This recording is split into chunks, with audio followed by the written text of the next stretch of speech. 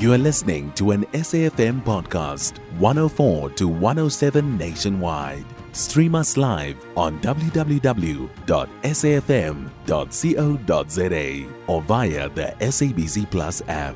SABC News, independent and impartial. Jumbo Victor, let's start off in Kenya, where Kenya Airways will resume direct flights to Mogadishu. Mzuri Elvis, that is the story of Kenya Airways, the resurgence. It's now become profitable, the airline that is, which hit turbulence. This airline should have been ahead of Ethiopian Airlines if we go by where it was about 10 years ago, where it had aimed to be, but it got so hit by the higher fuel cost, the industrial action, and a whole lot of other things, if you recall the story, Elvis. But now it has really seemed to turn around. It's picking strategic destinations in Europe, in Asia, teaming up with South African Airways, but also just building its alliances afresh after its divorce, if I may say, from KLM Air France. And this time it's just restoring the diplomatic ties between Kenya and Somalia, which had been the real business of the East African community. Recall that Ethiopia has also been rebuilding its association or relationships with Mogadishu. It's very good for the Horn of Africa, the stability. It's good for the fighting of piracy in the Somali waters. It's good for tourism. It's good for that intra-Africa trade that needs the boost, including air travel for the movement of goods and people.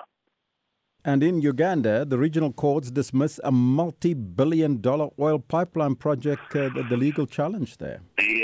Yeah, the East African, this pipeline project, it was a court case that was brought by social activists, environmental activists, saying that this is going to produce more than 25 times the carbon emissions of the host countries, Tanzania and Uganda.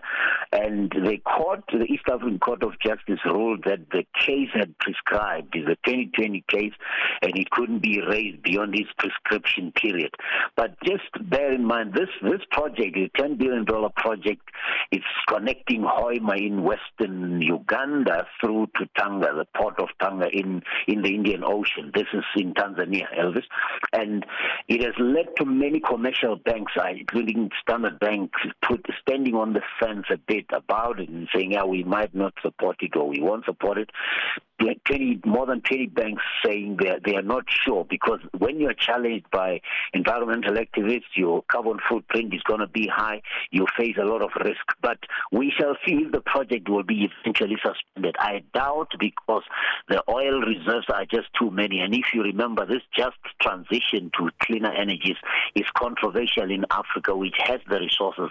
And countries are saying, well, why did the West or the industrialized nations do this, use carbon emissions to industrialize, and we're not allowed to exploit our own resources, our fossil fuels and fossil reserves? So let's see how far it goes. But for now, the court has thrown it out, saying it has prescribed. And in Nigeria, again, the Supreme Court extends the validity of the old Naira notes. Yeah, the court had ruled that with the newly designed Naira notes, they will cease, that the old notes will cease to be legal tender on the 31st of December this year. But because the shortage persists, and it is just very difficult in a country like Nigeria with 200 million people for you to run short of currency. And it has been the case, let alone the foreign currency, but even the local currency. And the Supreme Court realized that it's unreasonable to even impose a deadline of 31 December. And this time they have rescinded the order and said the old notes, 200, 500, and 1,000, will continue to be legal tender indefinitely. That is until the new notes are fully in circulation and there's no longer a shortage, which means it's indefinite beyond the original deadline of 31 December. Thank you, Victor, so much for your time and that update. That was Victor Kgomoesoana, the author of Africa is Open for Business. His latest book is Africa Bounces Back. Victor is also the Executive Director for Marketing and Communication at the University of Limpopo. You can find SAFM Current Affairs on 104 to 107 nationwide. Our podcasts are available for download on all our digital platforms. SAFM, leading the conversation.